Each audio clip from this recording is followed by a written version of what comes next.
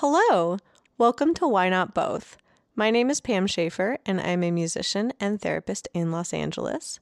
Why Not Both is all about how our multiple passions inform our identity, and this season we are brought to you by Under the Radar magazine and produced by Laura Studeris.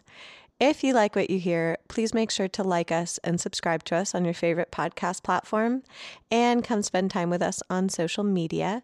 We are at WNB the podcast, and that is both on Instagram and on Twitter. For this episode, we got to virtually hang out with Los Angeles legend Alice Bag and chat with her all about her new album, Sister Dynamite, as well as a bunch of other stuff. She's super rad, and I hope that you enjoy our interview. I'm chilling in my reading chair. I just set all my stuff up over here. I'm like, this is fine. That's good. I tend to get a little claustrophobic in my workspace if I put too much stuff in it. I'm the same way. And I tend to, I don't know if you do this, I rearrange my workspace like every few months, just to shake things up.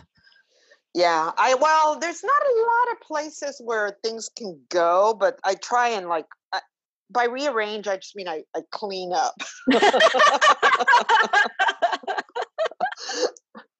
And try and find things that I've lost over the last month. That's so funny. I'm like, welcome to Why Not Both? We're all secretly Marie Kondo now.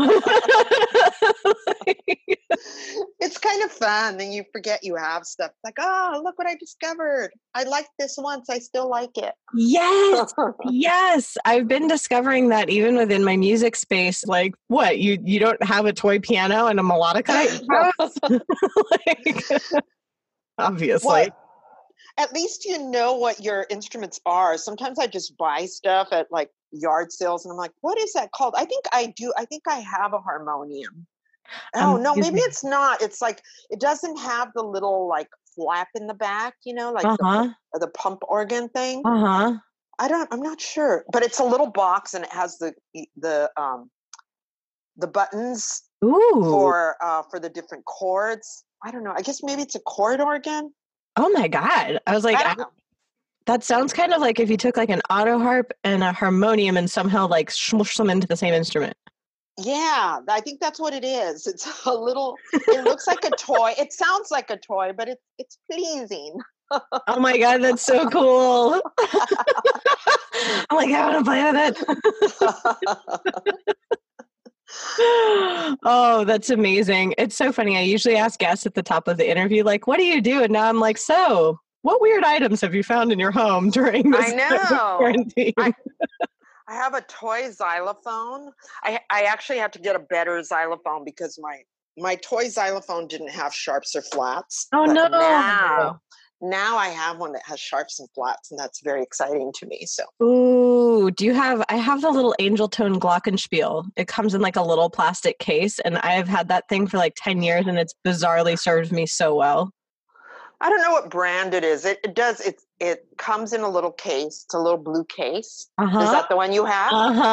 Yeah. It's featured on my record. Oh my God. That's amazing. I love that. It's funny because I was watching The Decline of Western Civilization last night to watch some footage of you. And I'm like, one, you're a total badass. But now I'm like, you're a badass with a glockenspiel. Thank you. This makes me so happy. Oh my God. It's just such a weird thing, imagining if somebody had told you, you're going to be in a punk band and then you're going to do a little punk solo on glockenspiel. You believe it, right? I love that. That is, you have no idea. I was like, that makes my day. Because I think that people underestimate instruments sometimes, especially the eccentric tiny instruments. And then all of a sudden you're like, watch this. Yeah, I agree. I really enjoy listening to some oddball thing thrown in, somebody using a kazoo or whistling or playing a cheese grater or something. On my first record, one of the drummers that I used 3 different drummers, but one of the drummers was Joe Berardi, who is an incredibly versatile drummer. And I asked him, I said, let's put something different in there. Like, let's bang on some different things. And he's like, I've got some old license plates in my car. What? And he brought the old license plates in, and he started and they had different tones. And, oh my God. it was amazing. I actually took a little like video clip of him as he was, playing the license plates. I don't know. Even describing it sounds ridiculous, but they sounded great.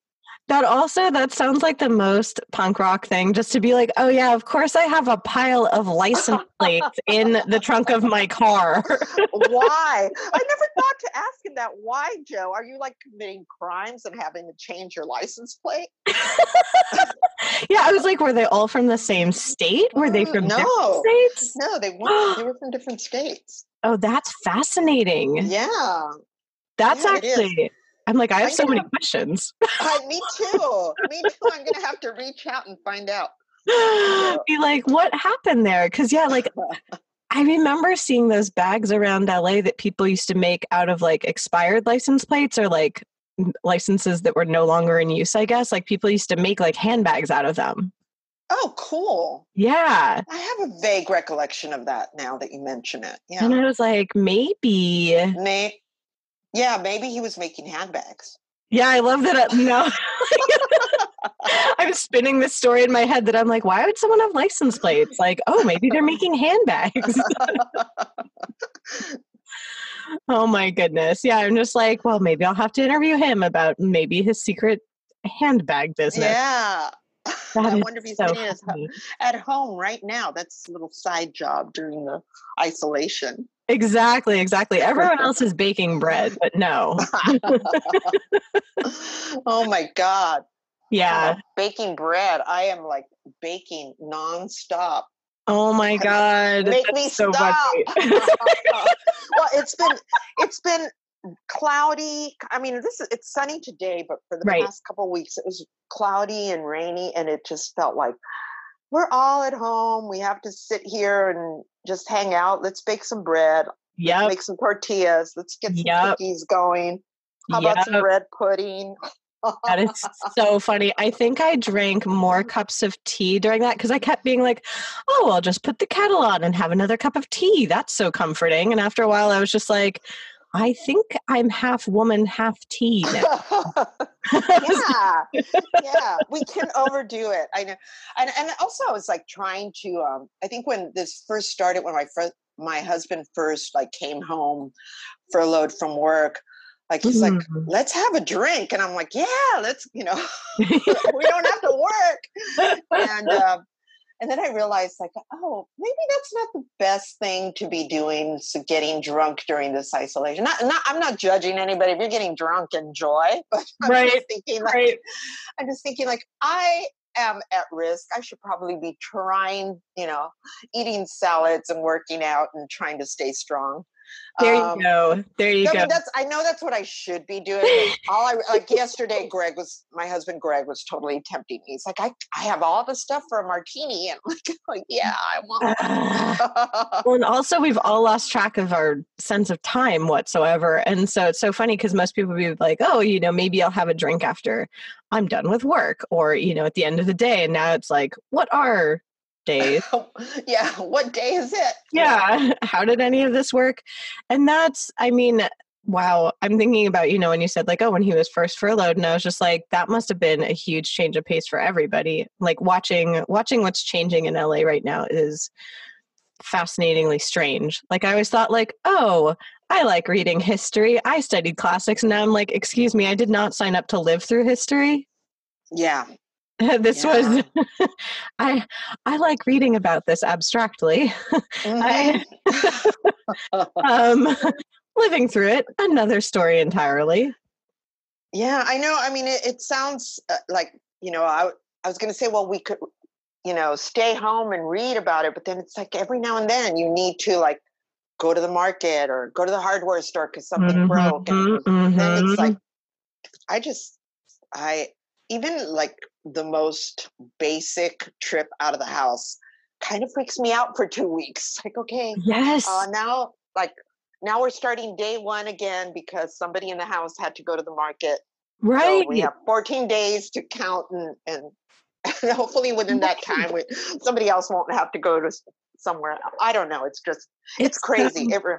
Yes, and it's so strange. I went for a walk with one of my like quarantine mates, and we're like, imagine the scene. We're walking down Sunset Boulevard in the middle of Silver Lake. The street is completely deserted.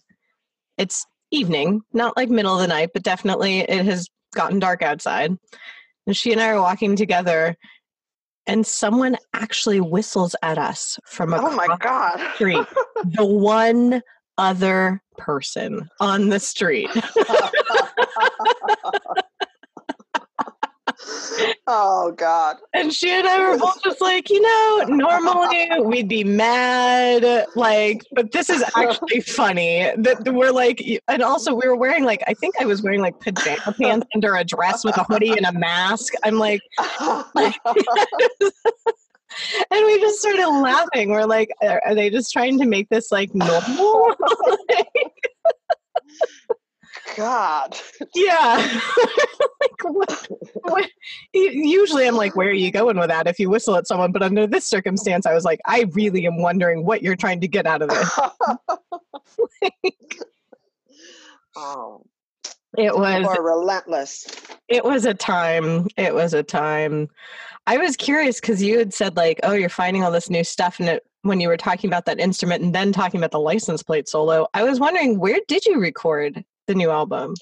We recorded in Echo Park at Station House Studio. Ooh. With Mark Rains, who is a really great engineer. He knows his equipment really well. He knows, like, he communicates with me and my producer really well. Like, we can, I don't know, sometimes when you're working with someone and you're asking them for a certain tone, mm-hmm. It's not as easy as like saying like, turn that button there. It's like, right. they have to know their equipment. And Mark is great about that. He really, like, we can describe a sound or play him a sample of something and say, we want it to have this tone, and he can make it happen. And awesome. I'm so grateful for him. That is so cool. I love when you can bring in references and a producer is like, oh, like this. And you're like, exactly like that. Yeah. And my producer, Lisa Flores, is just such a clear communicator too. She has, she's just very detail oriented. She can hear every little thing that I don't hear, like she'll just say like, where I think like the bass is not cutting through. Instead of saying like, bring up the bass, she's like, mm-hmm. Bring up this part of the midsection on this instrument and turn down the, she knows how to tweak it. Like, and I don't know. For me, I paint with much broader strokes. So it really helps to have, people on the team that know how to, interpret the things that I say and that the producer says. So right. And especially watching the footage last night and then hearing you speak now, like it sounds like there's been a really interesting evolution from I'm like, how do I even frame this question? Like watching that and then hearing you now talk about like mixing the midsections of bass and things like that. I'm just like, wow, what happened in all of those intervening years? That's fascinating. I was like, what was that process like to go from being more of like a performing band to like what you do now? And are you still performing? And like, I guess we would be live streaming now because we don't go anywhere. What's that like? Well, well, first of all, let me start off by saying I canceled a whole bunch of gigs that I had planned through spring and summer. But I'm okay with that, actually. I do feel like I'm very fortunate in that I had the opportunity to make some videos ahead of time. Mm-hmm. So I feel like my music, we pushed back the album release a little bit, but I feel like the music will still be, the album will still be coming out. Right. But a lot has happened since the Bags days. When I first got in a band, I didn't really know what I was doing. I started writing songs and I felt like, I'm not sure that I'm the best lyricist or, You know, I've always felt like I had like my strength was melody. Mm-hmm. So my guitarist Craig Lee would bring in lyrics, and he'd bring in a bunch of sets of lyrics and just say, like, you know, use my lyrics and you make up the melody and you put them, you know, put them wherever you want, edit them Mm-hmm. however you want. So at a certain point, I actually stopped writing for the Bags. There Oh, was probably like a year where I wasn't writing at all. I would just use Craig Lee's lyrics and you know, fit them to the music. And I mm-hmm. guess I was writing the melody, Yeah, I was but gonna say. yeah, but I wasn't really, I wasn't contributing lyrically. And it was strange because then towards the end of the Bags, I went back to writing again, to contributing lyrics, and I felt a lot more confident. But there was a period in there when I felt like my language skills weren't there. Got it. Um, and I think over the years, I've become a stronger lyricist. I've actually like read books on like how to write a lyric. What, you know, there's craft involved in it, and I try and be respectful of the idea that there's a craft, but also, you know that it's punk rock, so we can break all the rules. Right. Isn't that Yeah. like, I love learning about, it's weird. I was afraid when I was learning music theory that it would ruin my ability to write music. And it's weird because like I don't actively use like theory and lyrical knowledge when I'm writing, but I find that then I use it when I'm editing or then to like revise my work. It's almost like I'll dump out ideas and then kind of like go in and be like, oh, okay, like what works and what doesn't. And then when I analyze it after, I can usually find reasons why it works and why it doesn't. But it's almost like you have to like learn the rules, then throw away the rules. Yeah, and then they come up when they're needed, you know? Yeah. Yeah, no, I agree. I agree with you. I feel like I read the books and then like, I'm gonna I and by I'm lying. I didn't read the books. I read like one book. And then I you know, I did it had like little exercises. So I did the little exercises, and then I put it away. And then next time that I was writing a song, something would come up and I'd say, oh yeah, remember to like think Yes. of a more interesting way to say that. Don't say it in a cliched way, which was one of the things in the book, right? And it Yes. makes total sense. It's not like it's not anything that we don't already know or that doesn't make sense. So it's Right. Right. It's just kind of like having like friendly reminders in the back of your mind, just being like, oh yeah, oh, I can do that a different way. yeah, exactly. How So is I'm it? grateful for them.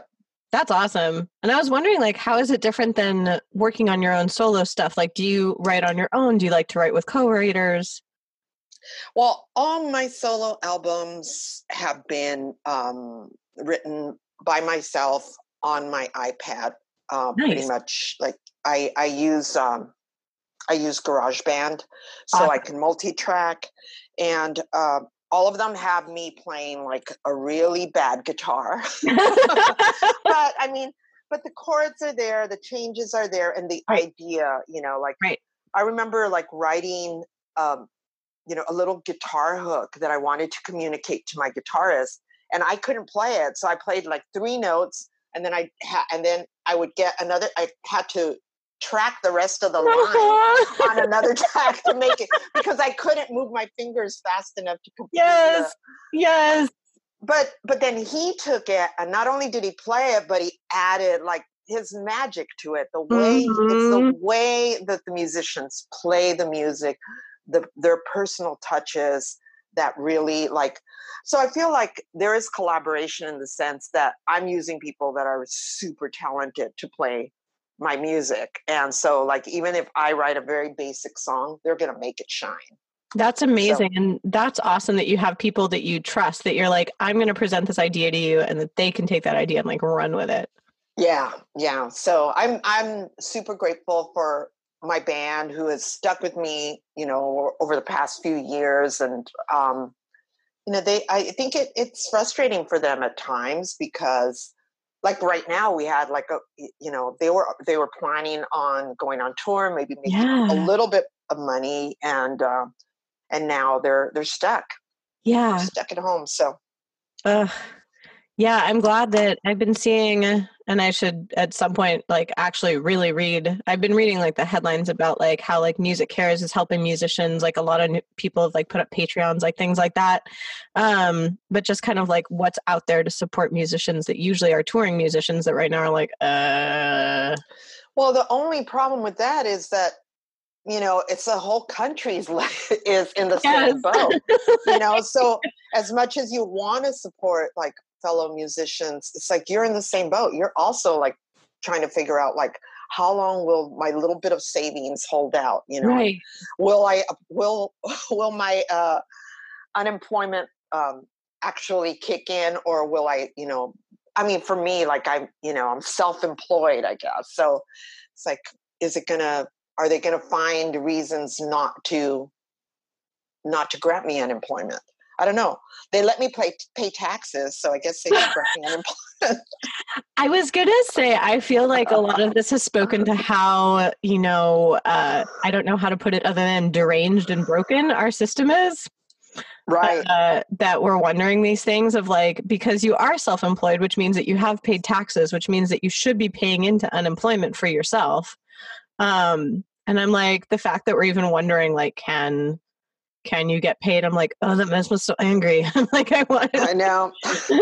like, we'll figure it out. I mean, I think right now, I think what's important to a lot of people is that, you know, that there are no rent evictions, that people can pay their mortgage either in payments, or that there's a delay in mortgage payments. And right. I mean, I think people just need to be able to know they're not going to be thrown out of their houses, and they're going to be able to take care of their families. Exactly. Yeah. Exactly. Whether they're artists or otherwise. And a lot of artists I know, it's interesting because before all this, I remember talking to a lot of artists on my podcast about the idea of even artists having day jobs, and how like in some ways that's so frowned upon, of like if you have a day job, then you're not, quote, a real artist. And that Right. I've always thought that that was so silly personally, because I'm like, well, if you make art, you're an artist. Like, yeah, I totally agree with you. And I remember getting into a discussion with somebody, because I was a teacher for a long, long time while simultaneously playing music. And I remember somebody saying, well, I'm a musician. I play music all day. And I'm like, yeah, but you know what? You took that gig where you hated the band you were playing with, but you played it anyway because it was paying your rent. right. Or you did that, you know, that thing that you didn't really like, but you were playing music because it was paying your rent. So how is that any better? Like, at least I only play music I love. And that's and if I don't like it, I'm not going to play it for any amount of money. And the other job I had was teaching kids that I also loved.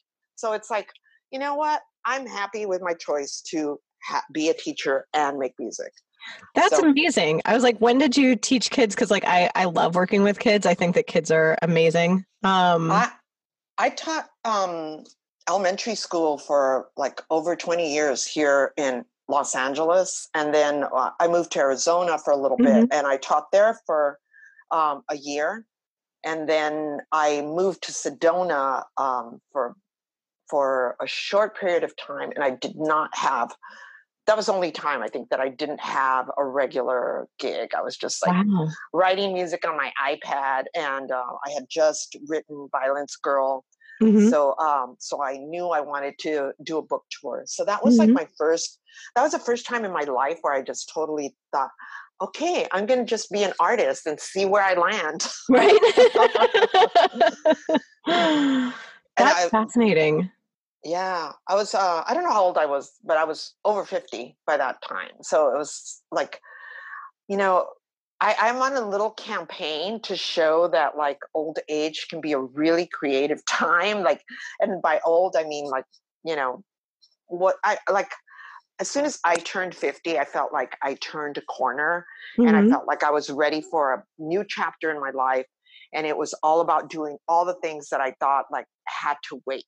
When I was younger, a lot of times, you know, you delay, you think like, well, first I have to have a job, or first I have to, you know, have something. There's always Right. always seems to be something that comes ahead of what you really want to do. And Yes. then when I turned that corner at 50, I thought like, okay, I'm writing a book. I'm going to tour with this book.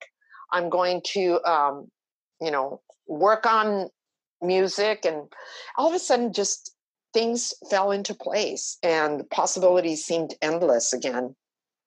Oh my So, God. You can't see me right now, but I have this like starry look in my eyes. I'm like, oh, you're my hero. well, I just want people to know, because I think a lot of times, they get the message that old is like, you're going to be like waiting to die. I'm not waiting to die. I'm like, I'm exercising to fight off coronavirus. If it should come knocking at my door, I'm going to try and punch it. You're like doing every YouTube workout. I've baked so much bread, you have no idea. That's amazing. I'm so glad that you're talking about that, because even one of the artists that I was talking to, she and I are both in our 30s, and we were saying that it's almost like we had this illusion in our 20s that like somehow either we had to finish everything we wanted to accomplish somehow in our 20s, which makes no sense, or that by the time we got to our 30s, we were somehow like done. And in fact, like we discovered the opposite. And I feel like every decade I live, I keep like getting more excited about what I get to do in that decade. And I love what you said about like that all of a sudden it's like those obstacles are illusory. Like sometimes when I'm working, I'm like, oh, maybe I should like tidy up before I work, or maybe I should finish my emails before I write, or like things like that. And after a while, I'm like, whatever. Like I'm like, no, I don't care anymore about writing emails. Like I need to just work on a song right now. Yes, absolutely. I think part of it is just giving yourself permission, right? Like just saying, this is who I am. I'm a musician. So I am going to, cut out a chunk of time in my day and give myself permission to write a song. I did it with my book. I remember and I kind of tricked myself into it when I was writing Violence Girl. Mm-hmm. I would put my daughter in the school bus, make myself a cup of coffee, and just start writing. And I would tell myself, I had a restriction. I could not eat lunch until I'd finished my post for the day, the writing that I had to do for that day. Because Violence Girl was all blog. Yes. So and that worked for me. No housework, no laundry, no nothing else, just write. And it worked for me. Oh my God, that's brilliant. I was like, I low-key bribe myself with lunch sometimes too. Exactly. And the hungrier you get, the more like, oh yeah, okay, this is a good idea. Yes, you're like, just get something out. Yeah. That's so funny. What inspired you to start writing Violence Girl, and tell everyone, I guess, like tell all the podcast listeners, like, what is Violence Girl about? Okay, Violence Girl is it's kind of my autobiography. It's a memoir. It was inspired by meeting with this group of actors who were writing a play called The Barber of East LA. And they asked to interview me and a couple of my friends about what it was like growing up in East LA during the 60s and 70s. They took us out in exchange for our knowledge. They took us out for drinks, and we got really drunk and of course started telling the best stories. We were so drunk that they were all funny. But at that point, one of them turned to me and said, "Why don't you write a book? You really need to write a book." And of course I was like, okay, yeah, maybe. I went home. I told my husband, and he was like, I always tell you this and you never listen to me. So the next morning when I woke up, he had gone to work and he left our laptop on the kitchen table, and it said, "The True Life Adventures of Violence Girl." And he had set up a blog for me. And the reason it was called True Life Adventures of Violence Girl is because we had just been to Comic-Con, and I had been talking about like, what would my comic book be? And I had mentioned that. So I started blogging this book, and before long I picked up followers, and they encouraged me and they motivated me to write. And long story short, or maybe long story less long, at the end of the blogging, I put out a little message that said like, what should I do with this now? Yeah. And my followers sent in suggestions as to where I should send it. I sent out 10 pages to Feral House, and they immediately got back to me and said they wanted the book. So that's what Violence Girl is. Wow. Yeah. I mean, I'm so fascinated. What were your interactions like with the people who were reading it as you were blogging it? Like, what were some of those conversations about? Mostly it was people just encouraging me and saying, like, reacting to what I'd written and saying like, oh, I remember this, or tell us more about that. So it was a sense of responsibility too, because certain days I didn't feel like writing. And if I didn't write, someone would write in and say, hey, I'm waiting for my installment. I read it before going to work, or I read it at work or whatever. So then I had it was almost like having, a boss. That's so funny. Well, yeah, because an editor. Yeah. I'm sorry. Oh no, I was thinking on the internet, sometimes it's like, it feels like you're like screaming into the void, and having people actually like the void screams back and is like, hey, where's my stuff? Yeah. Yeah. So it felt meaningful. It felt like, it was worth doing because people were interacting with it. So and you know what, it really was inspired by what I know, by my experiences in punk, because I am not a writer. I never studied, I never aspired to being a writer, but I had something to say. I wrote it in the best way that I could, and I blogged it, which is something that's accessible to anybody. And right. Punk rock is that same way. It's not about like how well you can play your instrument. It's about having something to say and having the audacity to get up and make some noise and tell your story. Yes. So I felt like it was very punk inspired, like blogging it, publishing every day, not a lot of like, critique or not a lot of judgment, just do it. And it worked. Right. Oh my God. It's funny because that's interesting what you said about punk, because my memories of punk growing up in LA, my parents worked in downtown and I grew up in the Valley. And so we would drive through the city because my Nana was in the Fairfax district. So like I'd be kind of crisscrossing the city, but in the car with my parents. And I remember seeing people outside of shows on the Sunset Strip. And I remember thinking to myself, I said to my parents at one point, like I was seeing all these people and they were so shiny and so alluring. Like they were like, it was like exotic birds. And I remember being like, I was like, that's what I want to be. I was like, I want to be like that. My parents were like, what? And I was just like, I want to be a shiny bird like them. Yes. I remember thinking it was so cool. And I remember my like great aunt gave me like some of her costume jewelry. So I would like try and like poof my hair as big as it would get, and I'd wear these like giant clip-on earrings, and I'd be like, yeah. And, I wanted to be like who I saw like from the car windows, because it was just me in the back seat, just like, watching the city go by as a really little kid.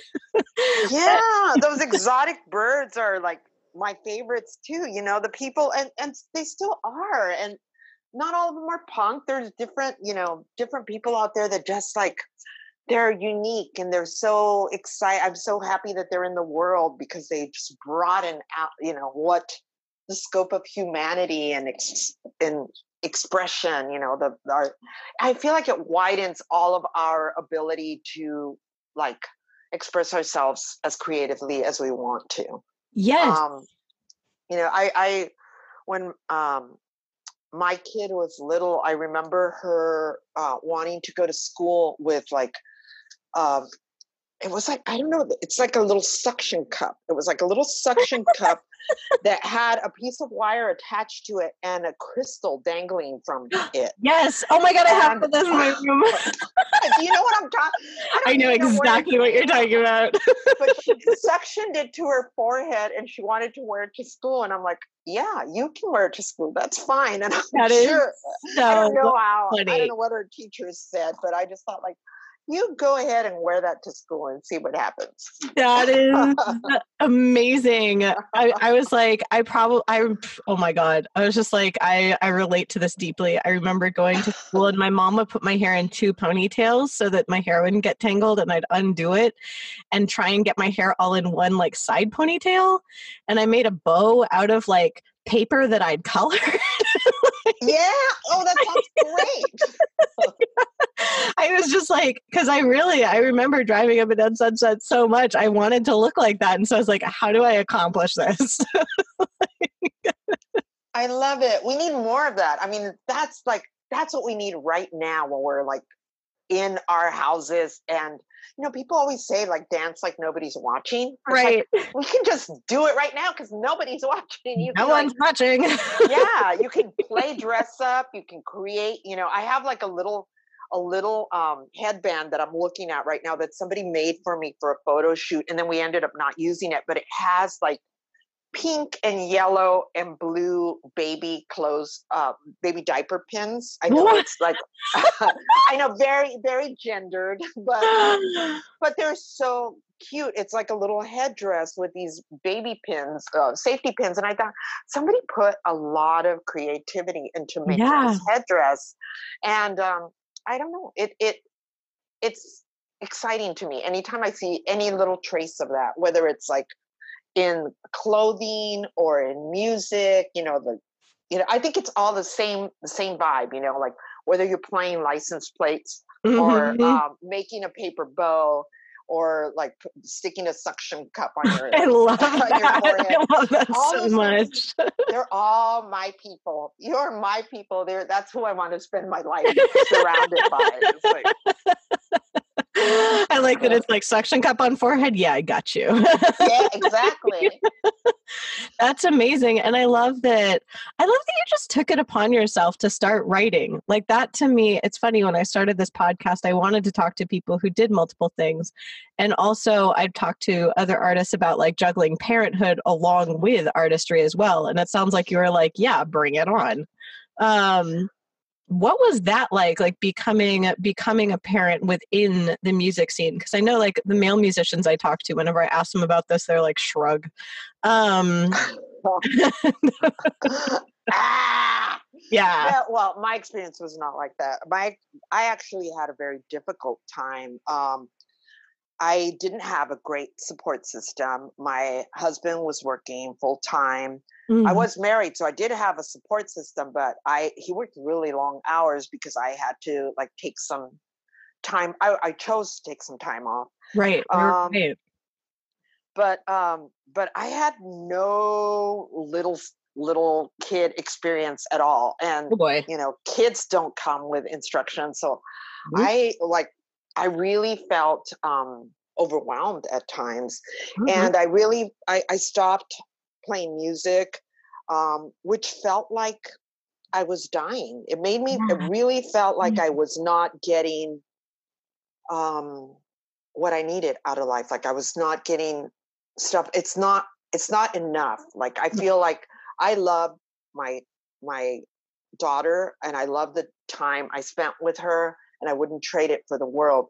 But I also, at the same time, I need to play music. I need to write music. Right. I need to have something that nourishes me. I can't be, there's not enough for me to give if I don't nourish myself. Yes. So, so I really experienced that. I was actually, at a certain point, I formed a band called Stay at Home Bomb. And oh my God, that's awesome. And it was about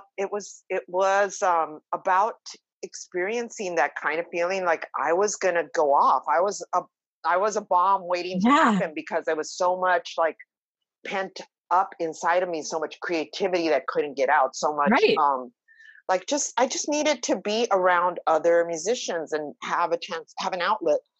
So I started rehearsing with them, and it's actually a really cool band, Stay at Home Bomb. We had like all the baby tropes, we had like our housewife tropes too. We had a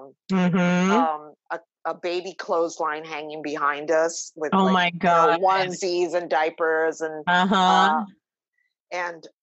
we wore aprons on stage, and my lead guitar player played guitar with she did a solo with a blender, I'm sorry, not a blender, a hand mixer. She would slide the hand mixer, play slide guitar. It was, and usually one of us would bake cookies and hand them out to the audience. Oh my God. We really got into it. It was really fun.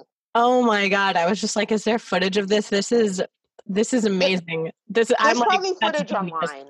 I'm sure my God. Is some footage online. I'm going to Google the heck out of that. I'm like, that is brilliant. Because, yeah, I was thinking about, I'm so glad that you stated that it's like, it's not that, like, I think that people misunderstand when it's like, it's not that you didn't want to spend that time with your daughter, but it's like, you need your time to be you. It's like, you need to fill your cup so you can nurture her. Like, exactly. Otherwise you're like, my cup is empty. Yeah. I have nothing to give. Like, I can't, Yeah. It's as important as eating, Yeah. If you're a musician, it's like eating or sleeping. Yeah. It's like you need this to stay sane. Yeah. Otherwise, as much as you want to be a good parent, you get edgy. You get like, you don't know what's wrong. You get emotional. You want to cry. A baby wants to cry, and then everyone's crying. Everyone. Seriously, I don't know how people do it that don't have a support system at all. Like, even though my husband was working long hours, he was there at night. I remember one time waking up to like breastfeed, and actually I wasn't breastfeeding, I was pumping, and I pumped in the middle of the night, and at the time you had to like sterilize the suction cups, the tubes that came with that, and I set them to boil. And I fell asleep at the kitchen table waiting for them to boil. And I woke up with the plastic was melting, and the whole room was filled with these toxic fumes. Oh my God. Oh, yes, it was insane. It was really scary because I could have set the house on fire, but it was just, you're so tired. Yes. Oh my God. Well, I'm glad that you survived. I was just like, that would be the most like mortifying cause of death. Be like, yeah, I melted my breast milk pump, and oh my God, that's bonkers. Yeah, I think it helps too if you're close to your family, and I've become more close to my family over the years, but I've also, there was a time when I was sort of distant from them. So I didn't have that automatically, like somebody coming over and saying, hey, I'll watch the baby while you take a shower. Yes. Yes. Did your friends understand that? Like, were they able to step up and help, or was it like a novelty that you had a baby? Or I think a lot of my friends just kind of like, would invite me to go to a concert, and then when I couldn't go, they're like, oh, she's busy with her kid. Oh my God. Us anymore. So I really felt like I didn't have a lot of friends who could relate. Got it. So it didn't work for me. I didn't have this one. It sounds like you were born and raised in LA, and then like weren't really close with your family, which I'm guessing that was covered in your books. I'm just like, now I need to read your books. But then you raised your daughter in LA, and I was like, oh, that's a different experience, because then you were relying on your friends who like didn't seem like they understood that at all. But that must have been really interesting to like, did you raise her in the same place that you grew up, or in a different area in LA? Well, I had moved away from my parents' house. I was living in Glassell Park, and my father had passed away by then, and my mother passed away shortly after that. And my sister had also my sister was around until my daughter was about 2 or 3 years old, and she got cancer and also passed away. Oh my goodness. And then my older sister moved away. So I feel like it was mostly like people just, it wasn't that I had a falling out with my family. It's just that we weren't close. My older brothers are considerably older than me, and they had their own families and had moved to different areas, so we didn't see each other regularly. Yeah. So none of that is in my book. None of that is explained in my book. But I thought, but since it came up, I thought I would mention it, that it's not. Oh, gotcha. Yeah. And Yeah. the whole thing, I mean, I don't hold it against my friends, that they didn't really understand where I was coming from, because I was that person. I had been the same type of person that would be like, oh, so and so just wants to stay home. Come on, get a babysitter, come out. Like come and hang out with us. Don't forget your friends. And you kind of almost guilt the person, like, Yeah. God, they don't want to come out. But it's like, it's a lot harder to find a sitter that you trust. And when Yes. you do find someone you trust, you have to make sure they're available. Of And then it can be really expensive if you're Yes. constantly hiring sitters. So Exactly. for many reasons, it's not that people don't want to go out and have fun. It's that it becomes very difficult. It can be prohibitive. Like the way that my friend explained it, it was funny. Like one of the first times she went out without her kid, she messaged me and said, I feel like a free Julian Assange. I was like, where are you? She's like, the Grove. I've broken out. Come meet me. Yeah, I mean, part of it is just having adult time, Yes. having somebody else that you can just chat with without having to. I mean, and it's sounding like I don't enjoy the time with my kid, but I really do. And I had been a teacher for a long, long time, and I really loved it. That was the reason I really wanted to have a kid, because I thought, I'm a good teacher, I'm going to be a great parent. But then I didn't realize, like, when you're a teacher, you get a lot of breaks. You get.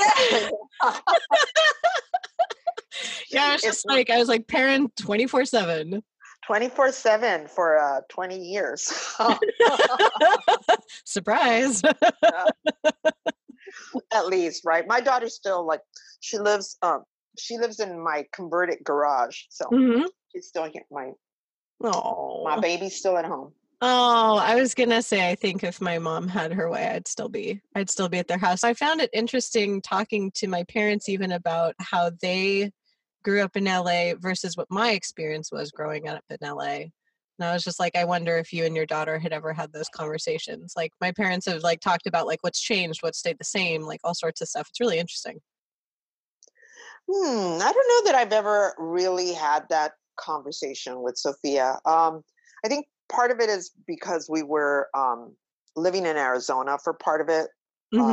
So it was new to both of us, that experience. And then we moved to San Diego for a while, and that was new to both of us.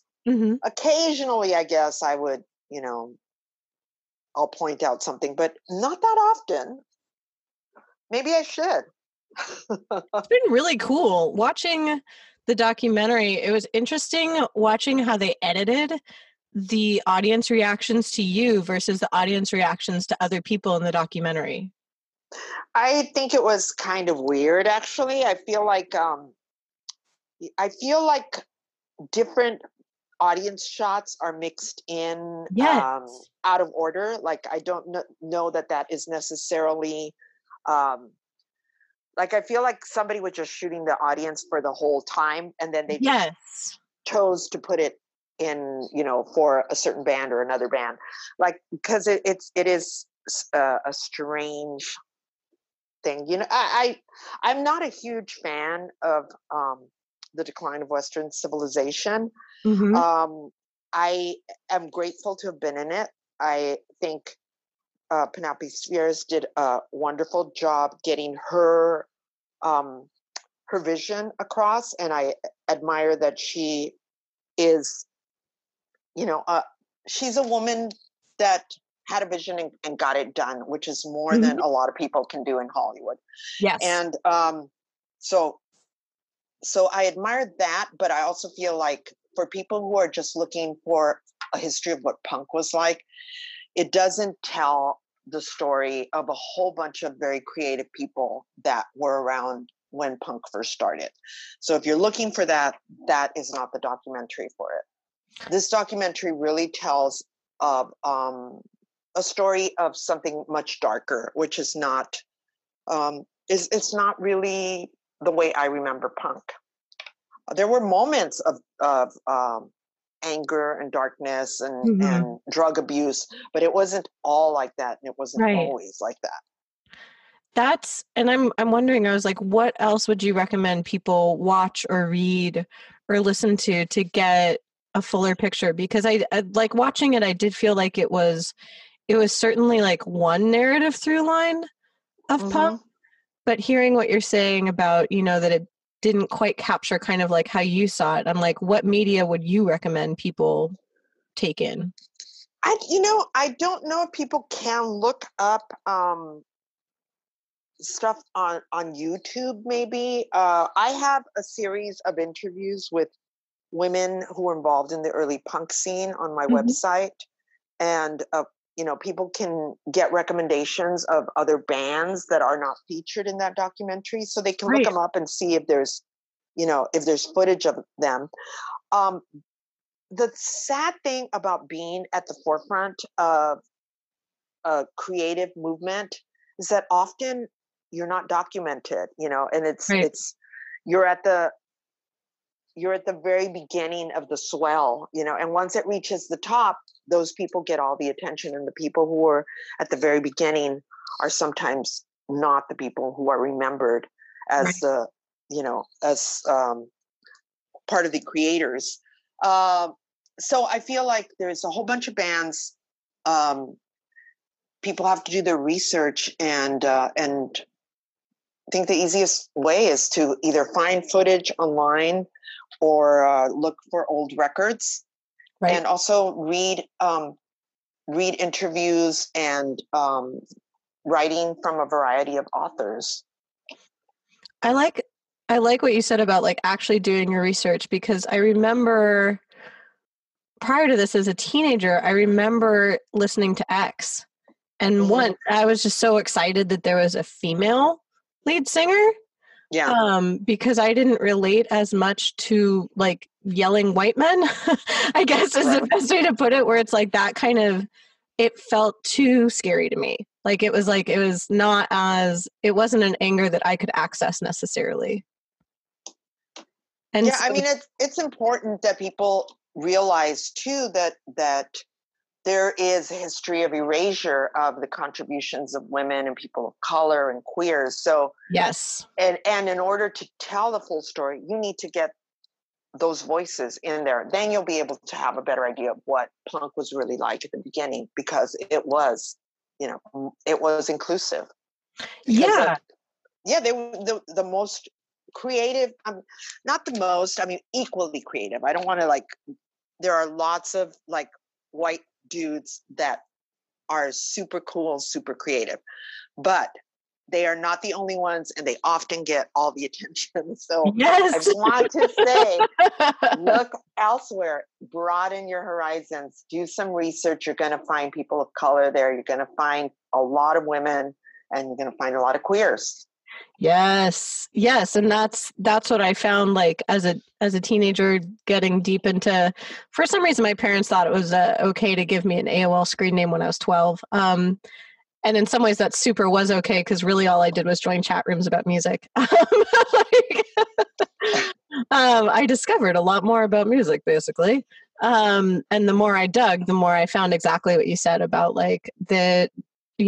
oftentimes there is a lot of erasure going on, just because, like you said, then, a few years into a movement, it's then those people that get more popular. Also, you wonder why those people got most popular too, and who are the people that get more popular? Are the people that are mirroring the people in power, or the values, or the look, or the whatever it is that people in power value. That's what they're going to package to you. Yes. So. And then, in a way, like seeing, I don't know, I was talking to another artist about this, about that if you don't see someone in the role that you potentially want to be, either you have to shoehorn yourself into the nearest role, or you just decide maybe that's not actually possible for me. Absolutely. I completely agree. I feel like it's important just to be present, to be seen. And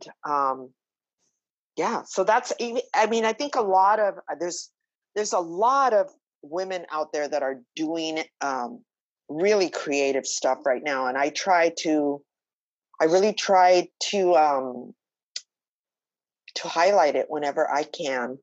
I go out of my way to, and not because of political reasons, but because I really enjoy the sound of a woman's voice. Yes. You know, I really can relate to the things that many women have to say. Not just women either. I mean, just people that are stepping outside of the mainstream and have something original to say, something different that I haven't heard a million times. You know, exactly. So we all have to do our homework constantly. And I love that phrase. I was just like, I love doing homework. That's the teacher. That's the teacher in me coming out. I'm assigning homework. Go find artists that were erased that actually speak to you. I was like, that's a great statement. Yes, that's it. I'm like, after I interview you, I'm like, I'm going to totally go on like a Google spree. Really? Thank you. I was like, that's so exciting. I was like, because I want to go on your website and look at when you said that you interviewed different artists. I was just like, oh, that's so exciting. Oh, not just artists though. I interviewed women who were involved in the early LA punk scene in different capacities, because I felt like it's not just like, you know, this band had a lead singer who was a girl. It was like, no, we were in all the roles. I mean, there were people who were photographers. There were people that were making zines. They were bookers that were women. There were played every instrument, managed bands, pretty much did everything that the guys did. So those are the women that I interviewed because their stories weren't being told. I was like going to libraries and I pick up a book on punk and it was always like dudes in leather jackets or, you know, looking a certain way, and mostly white dudes. And I just thought, this is not the punk I remember. Well, and that's so interesting that you say that, because I noticed, it's interesting because now I want to look up more footage of you, because I noticed also in the edit, other than the audience reaction, which I thought was like, I was like, that seems like a really specific choice to have that audience reaction to you, but also that there were shots of your feet and that you were wearing like kitten heels. Mm-hmm.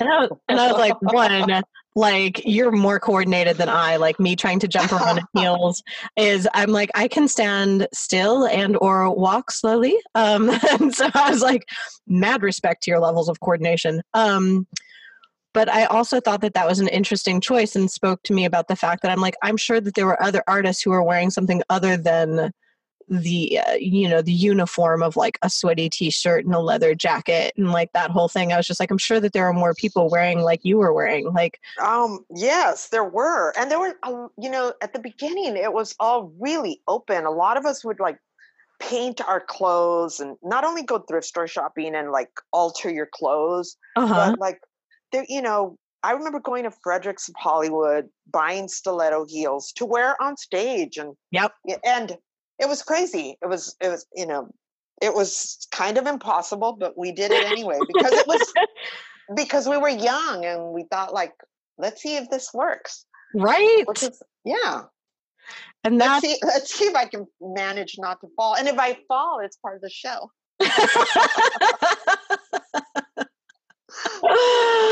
And that's amazing. That's kind of like the suction cupped crystal to your forehead. Exactly. Well, I mean, because part of the fun of going to see a live show is having that edge, having that feeling like, what will happen? What's going to be unexpected? Who wants this? I mean, I personally don't want to see something that is rehearsed to perfection. If I'm not that interested unless it's like synchronized swimming or something. I want to see, somebody who's pushing it on stage, and like who is totally in the moment and perhaps doesn't do the thing that was rehearsed and does something else instead. So that's what you got with the bags. You often got like out of control, falling down. Like I have scars from like falling down. Like I remember falling on broken glass in Oh my the God. audience, and like having a bloody knee, just like running around, and being like really sick with a cough, and swigging Vicks Formula 44 was the cough syrup of choice. And I would just like stand up there swigging a bottle of Vicks Formula 44, making myself so sick and throwing up behind an amp. Oh God. So these are the kind of like ridiculous shows we used to put on.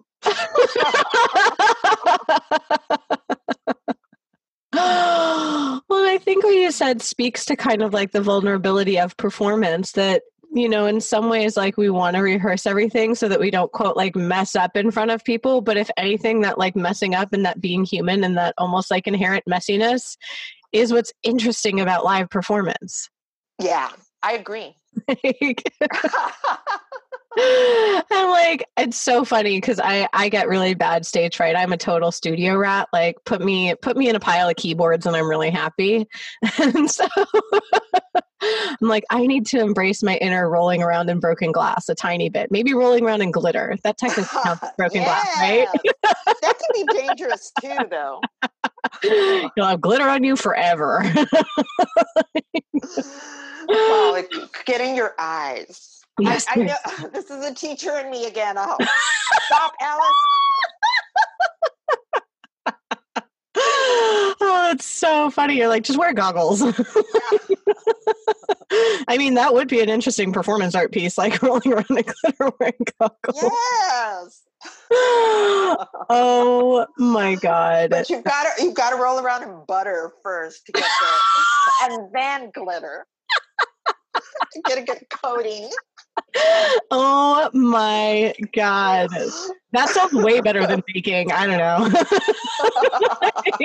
It's like day 17 of quarantine, bust out the butter. Yeah. Oh my God. That's so funny. How do you capture the energy of that when you're doing like studio recordings and such? I think when I go into the studio, like I kind of put on my producer cap while the instruments are being laid down. Mm-hmm. And then when I go to sing, I just kind of block everything out. I close my eyes and I just try and live the song, live the lyrics. Yes. Yeah. Yes. I find that, I don't know about for you, but for me, sometimes that's the hardest if it's like I'm doing multiple vocal takes, like to stay engaged in the story of it when there's like no external, like there's no audience. You're just like, well, I'm going to tell this story again. No, I really like it. I really like going into like living the story. Ooh. And I'm really fortunate because I feel like my producer is great at getting me out of my head and helping me imagine other ways of telling the story. Ooh. So she'll often tell me, okay, try that, try that, but now you're like more vulnerable, or now you're like angry. Give me an angry version. So she'll have me do it different ways. I think the thing that I notice most is that I take more chances in the studio. Oh, interesting. Yeah, like a lot, like, because I feel like, if we don't like it, we just don't use it. But right. I'm gonna go for that note that I've never sung before. I'm gonna try and hit that high note and sustain it. And if I don't sustain it, we're just gonna cut it out. Yep. So I feel like I can do anything. I feel like the studio is actually a really liberating experience for me musically. That's so cool. It's a completely different high from like being in front of an audience. When I'm in front of an audience, it's less about the music and more about the interaction, the human connection, the feeling of each other's energy. But in the studio, it's all about like, how can I get the message of this song into my voice? That's fascinating. And what you said, it made me reflect on my own experience. And I think what you said is accurate of like how your producer encourages you to sing things with different, different emotional inflections and things like that. That's actually what helped me get out of the mind frame of like, ugh, I have to tell the story again, was working with a vocal engineer that I had produced out the rest of the song, and then I was recording the vocals at her place, and she was telling me to think of different things while I was singing so that I would have different emotional inflections. It was really interesting. Like one of them, she's just like, you got cotton candy on Santa Monica Pier and then it started raining. Like stuff like that. We're like, oh, I can imagine that. Good. Right. And it was so cool. And it's like, I think what you said, like, it's a different kind of interaction. Like in that way, you're interacting with like your team that you trust, and also you're bringing out different aspects of the songs, as opposed to, I love that you said that almost when you're performing live, like it is that you're communicating through the music, but it's about your interaction. So the focus is totally different. Yes. That's so cool. Yes. And that in the live situation, people are not going to hear every inflection. And in the studio, they are. You can whisper something, or you can just bend the note in a little bit, and people are going to hear it. And it's going to, it's going to touch someone in a different way. But on stage, it's all about what you're doing, how you're behaving, and what the animal energy is. Exactly. Yeah. I'm puzzling through, and I guess it's still like a question for all of us of like how to interact with live streaming right now where we can't be around other people. Yeah, I find it kind of difficult.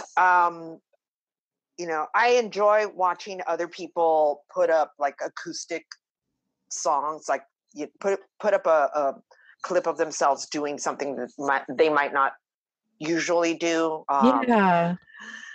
I enjoy that, but I also feel like that's not like, I've been invited to several like concerts, like to do a concert where I'm playing my guitar and just singing. And I thought like, that's not what I feel like doing right now. I don't like, there's a lot of people doing it and they're really strong at it. I would rather just do a bad exercise video and and invite people to do it with me.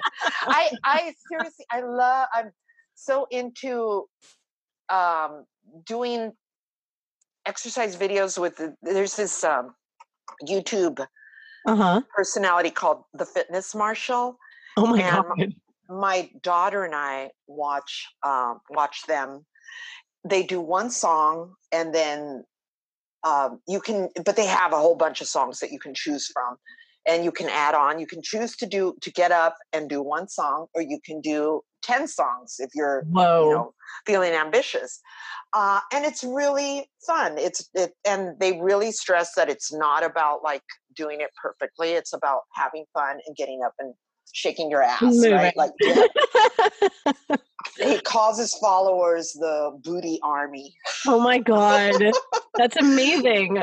Yeah. So I recommend Fitness Marshal if you're at home and you're feeling like, and of course I also have my own like